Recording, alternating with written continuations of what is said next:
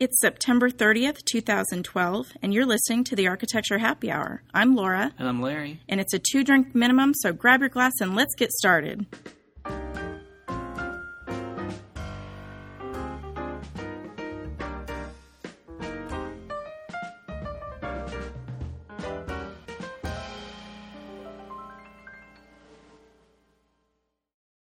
Well, welcome back, everybody, to the Architecture Happy Hour. We're so excited to be here on the very last day of September. It's like, whoa. I was just in a craft store this weekend, and it's full of pumpkins and scarecrows and Halloween stuff. And, of course, the other half of the store is all Christmas already. I was going to say, I'm surprised the rest of it isn't Christmas. Yeah, no, in fact, they have all their fall stuff already on 40 and 50% off sales. And I'm going, wait, today's the first day the temperatures drop below 80 degrees. Yeah. Give me a break. Yeah, no. Yeah. It's crazy.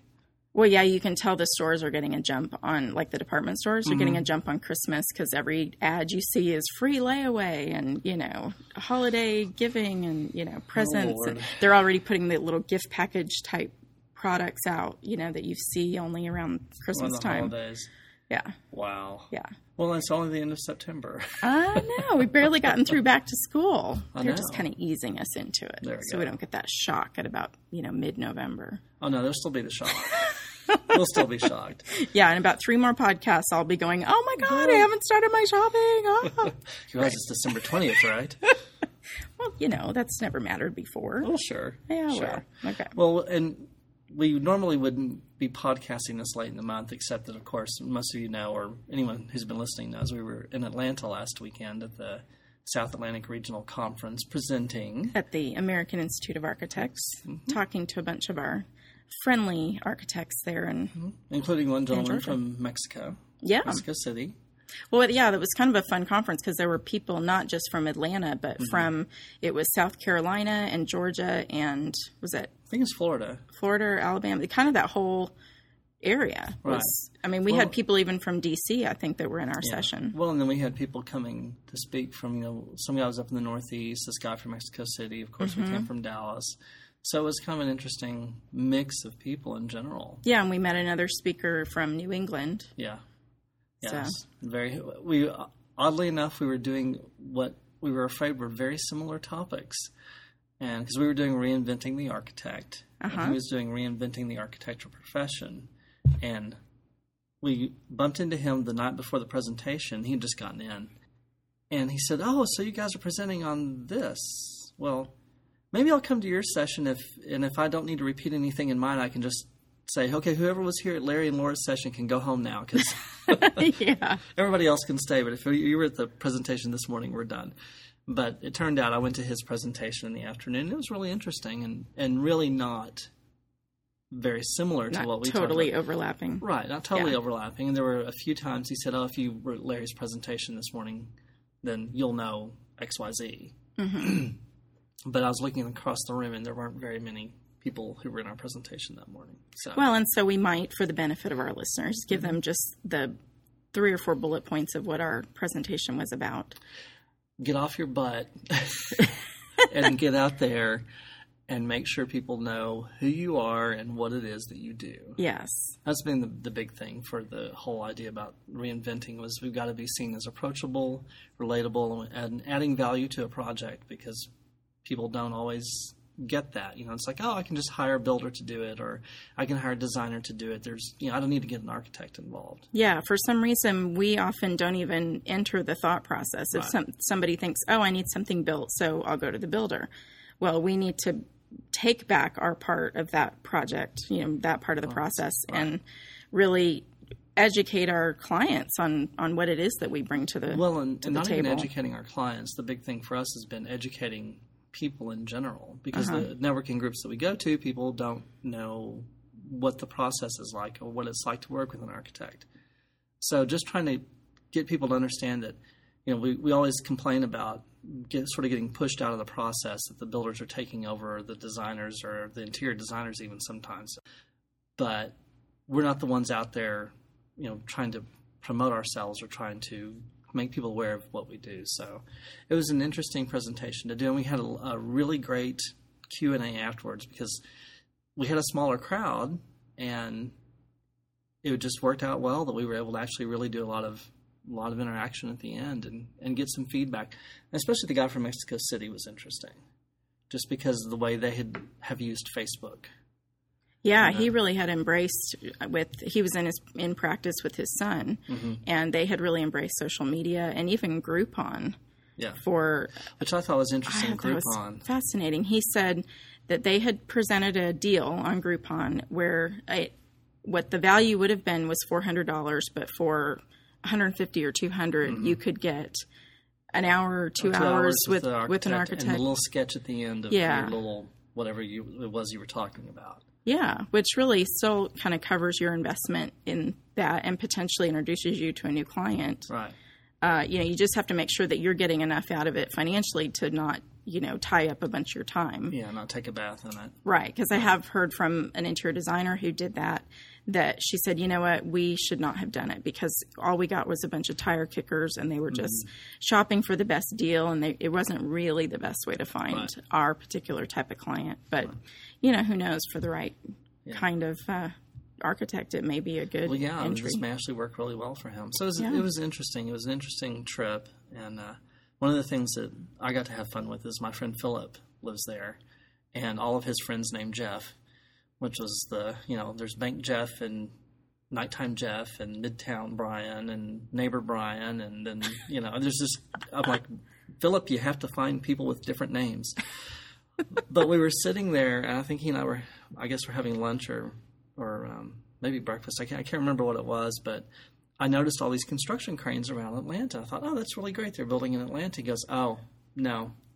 Those have been there for the last 4 years. It's like, excuse me? And they haven't moved? They haven't moved.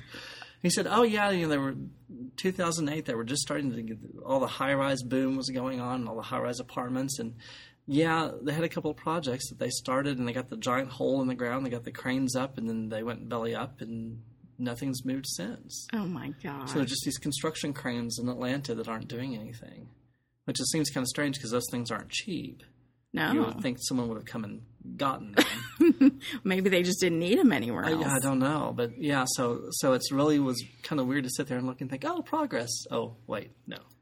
It's just progress. Part of their marketing program there in the city of Atlanta. It's for the illusion. It's for the illusion of progress, yeah. Right. Well, in fact, the funny thing was he said there was a giant one of the projects basically was really, he said, a giant hole.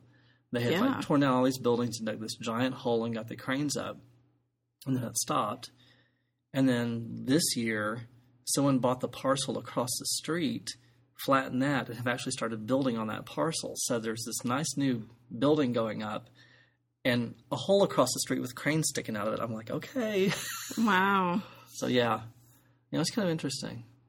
Yeah, well, that's like, the Walmarts that empty out and they go build the Supercenter 2 blocks down, and then the old Walmart sits empty, big superstore. Well, and that was one of the interesting things that at the conference was one of the sessions I attended was called Retrofitting Suburbia, and the presenter was talking about I can never remember the name of it. It's the Urbanism Congress for the CNU. New Urbanism. Congress for New Urbanism, I think is what it is. Brian McLaren is going to kill me for not remembering that. Shame on you, Shame Larry. on me. Shame. But the presenter had written this book, and it was all about these projects that all these case studies that people were doing to take over the box stores, like the abandoned Walmarts. And it was phenomenal, the amount of empty shopping centers and strip malls and the big box stores. I mean, hundreds of thousands and millions of square. I mean, you're just like, holy cow. I mean, all this stuff is just sitting empty. And, of course, some of it's stuff from back in the 60s that was built, and that part of town kind of got run down and everybody left, so there's just empty mall space. But it's really, really interesting. And, of course, I'm texting Brian, and in the course I'm like, hey, sitting here on this course on blah, blah, blah, I just was thinking about you. And what does he tweet back or message me back? He says, oh, yeah, we had lunch last, 4 months ago. So with the speaker? With the speaker. Well, of course you did. Of course. Why wouldn't you? So it was really interesting. Yeah, no, it's really an important topic because I can think just within probably a quarter mile of our house. We've got one that was turned into a Saigon Asian market, which is now packed all the time, which is good to see. Then we've got a old Minyards, which is kind of your neighborhood little grocery store that went out of business when things kind of fell apart. And they literally leveled that building, and they're building now a new big fancy car wash. So there's not even the box store anymore. Wow. And then we've got the Asian market was a Target, and the Super Target got built 2 blocks down the road. And then we've got an Albertsons that's still sitting empty. And that's literally within the 4 big blocks that surround our neighborhood. Wow. It's bizarre. Wow. Yeah, so it's definitely an issue that needs to be addressed. Yeah. Well, it was interesting, some of the case studies. I wish I could, it's terrible, I can't remember the name of the book. Isn't that horrible? Maybe we can look it up and put it on our Facebook or something, Yeah. But anyway, so it was an interesting conference, and just being in Atlanta, because I've been there like I think this is my 3rd time to be in Atlanta. And it always learn something new. And we actually went to Stone Mountain, which is 30 minutes outside of Atlanta. And of course, went up to the top of the Stone Mountain, and you're looking there, and you can see how spread out Atlanta really is. Because that's the thing that always gets me, is like the city is so spread out and is so big. And there are so many trees. I mean, we're driving down the freeway. I'm like, why aren't there strip malls all the way down the freeway? That's what it's like where we're from. But there's all these trees everywhere. Yeah. It's pretty amazing. But we did have actually had an interesting something happen while we were in Atlanta. Something happened. I'm going to let Laura tell it, because she's the one, she's like, letting me know about it. Oh, well, yeah. In fact, I think I saw it. I think it was when I was on my way home on the airplane, while people were boarding, and I'm checking email and checking Facebook and things like that. And I go over to our Architecture Happy Hour Facebook page, and I see a direct message, and we hardly ever get those. So I was really excited to see who it was from. And there was this really nice message from Michelle Kaligaraki, who is in Greece. We hope we pronounced that correctly. We hope. I didn't mess that up, Michelle. But thank you so much, Michelle, for your message. And to her lovely husband, who also, I thought this was so cute. She said that she and her husband get their coffee and come sit and listen to our podcast. And I thought, oh my gosh, yay. Yeah. That's so sweet. Yeah. So, but what was really nice is we had a little conversation back and forth over the next couple of days. And Michelle and her husband both are architects. They're in Greece, and she was saying how daunting the outlook is for architecture there in Greece. And I know we've heard, yeah, of course, yeah, it's a worldwide problem going on over there.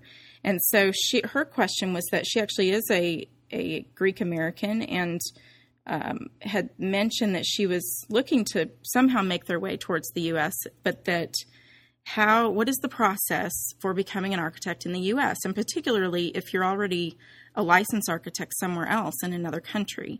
And, we are obviously familiar with the process here, having been U.S. students and then going through the process fairly traditionally, as fun as it was. Yeah, and as much as it was just a delight to do anyway. It sure was, just a hop, skip, and a jump. But anyway, so she was saying, she doesn't even know if really, is it worth the effort? It's so expensive and it takes so much time. So one of her questions was, what is the process? And then, what's involved? Because a lot of times we'll talk about some of our friends who never did get their license, but they still are able to do residential projects. Yeah. And that, here in Dallas, they don't need a licensed architect to stamp a drawing to do a home renovation or something like that.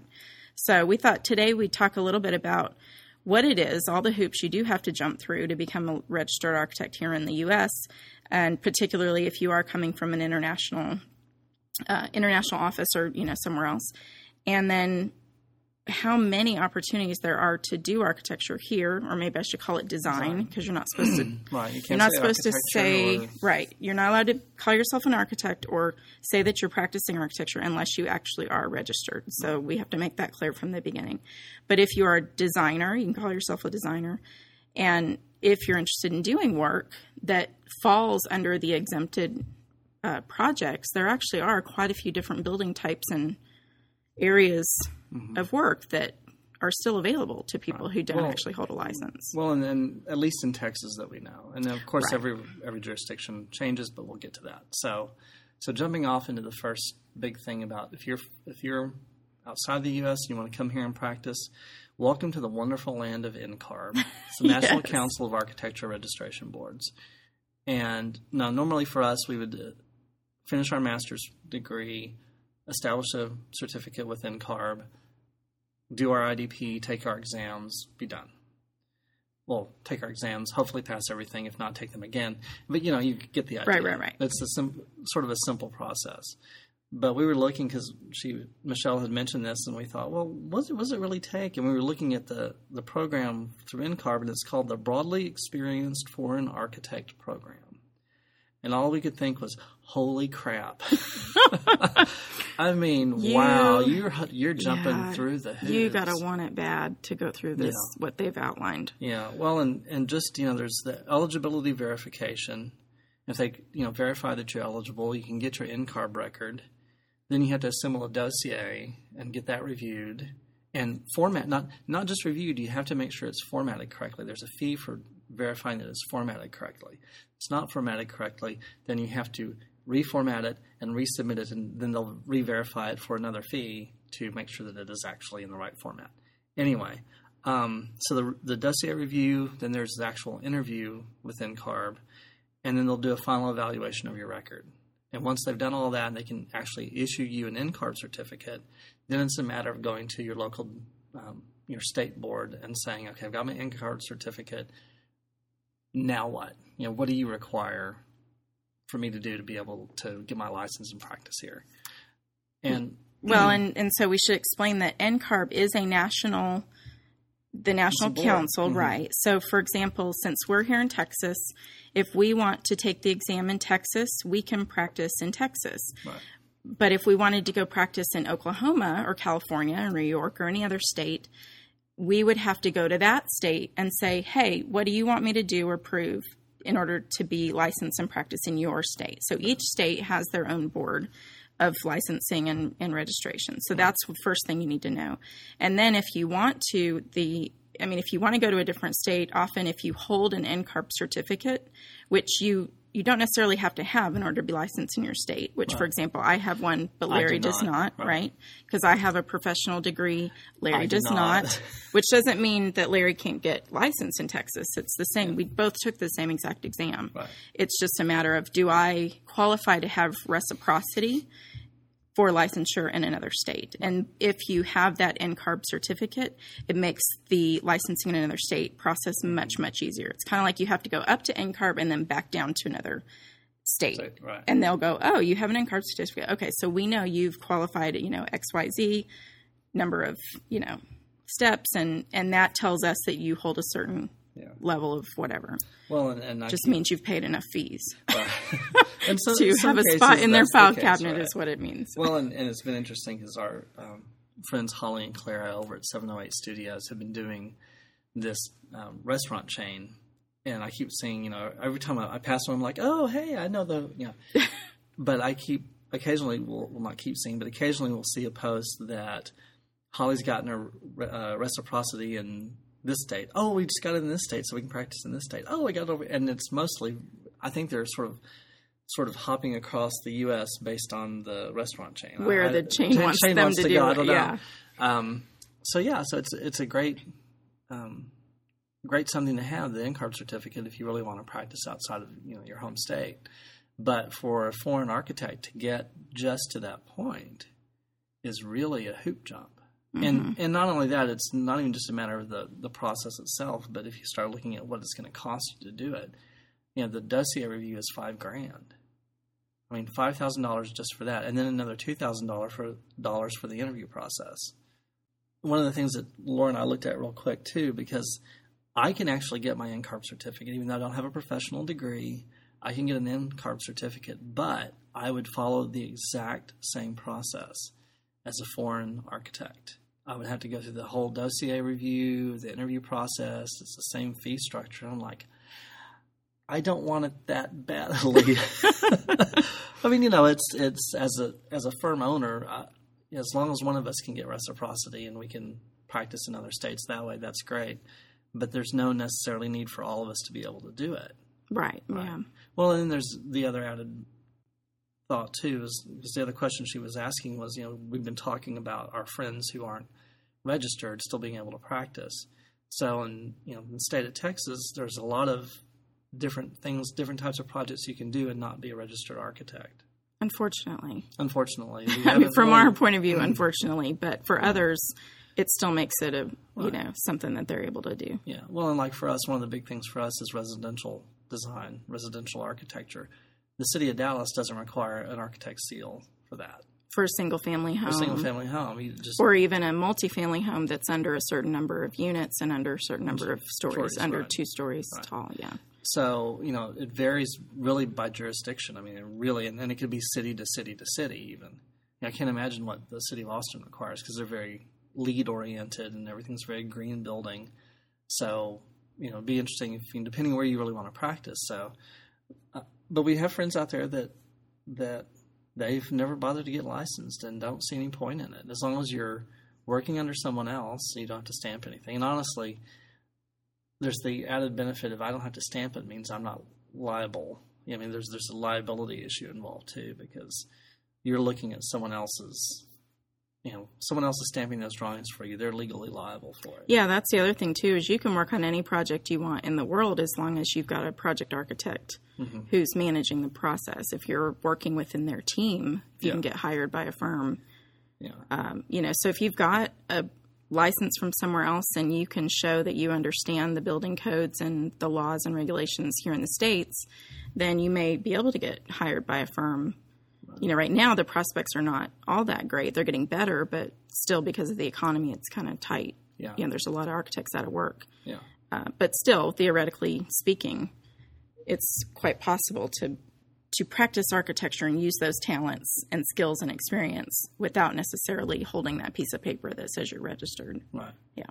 Yeah, and again, it gets that weird fine line, not calling yourself an architect, not putting... In fact, when we started the business, because Laura and I had not obtained our licenses yet, we could not be HPD architects. We had to be architecture because only one of us was registered with the state. And so we couldn't actually say architects because we weren't all architects. Right. So it's a lot of rules and regs you got to read through. But essentially, I guess for Michelle and her husband, if you wanted to come to the States... Think about where you're going to go practice. Talk with the state board. Talk with the local jurisdiction. People local. Talk with the city, and find out what's really required for the type of projects you want to do. And it may be simple to come over here and really design and practice. And of course, you're still going to need to know all the codes and all that sort of fun stuff. But like anybody else, it's get the book out and read it. Right. Yeah. There's a difference between reading it in order to submit a set of plans versus reading it to pass an exam. Right. You still have to study, and know it, but, but it's a different kind of knowing it, I guess. Oh, right. You have to be able to follow all the regs, and there are things that are still probably going to surprise you. That you're like, really? We do this all the time over, and well, no, we don't. We don't do that here. Right. Well, one thing I thought was interesting that Michelle put in one of her messages was that she said that she was asking what it takes because, to do it if you're not, to submit plans if you're not registered. Mm-hmm. And she had mentioned that in Greece, you couldn't even think about submitting an application for a building permit unless you were a registered architect. And so I don't know if she meant to write it that way, if the architects are the ones who submit the applications for permit, because it dawned on me that actually here, at least in Texas, the contractors are the ones who apply for permit. Yeah, we've never applied for a permit. Architects in our don't. lives. Yeah, unless you're doing design build where you're acting as the contractor as well. That might be a little different. But it's always the contractor that takes care of that. We've never. So that might be another thing to realize that's a little bit different. Yeah, so for Michelle and her husband, if Michelle, if you have family here in the States and that's where you're thinking about coming back, that's probably where I'd start looking. Start at your state level and find out what do they require. What kind of projects take a registered architect stamp on the drawings and which ones don't. And kind of a nice segue back to where we started was with our Reinventing the Architect. one of the things we talked about in that session at the conference was that we really have to network with the people around us, with the people in our industry. Mm-hmm. And so for somebody coming in from another state or from another country who wants to practice here, I would say find a mentor. Mm-hmm. Try to connect with another architect in the city where you want to practice or get involved, and start building relationships. Because once, if you've got somebody that can just kind of give you the ropes, show you the ropes and say, okay, here's what it says on paper, but here's what it really means. You got to go talk to Janet down in the office. Don't go to Jenny, go to Janet, and make sure you go there before lunch, because after lunch, she's really cranky. And, those are the kind of things that will make your life so much easier. Right. They can sort of guide you through the process without all the frustration of, well, who do I call? I've called them 3 times and they're not answering the phone. Oh, you don't call that person. You call this person. Exactly. And I know so-and-so, I'll have them give you a call or tell them you're calling. And don't even bother contacting them in October, because that's the end of their fiscal year. And you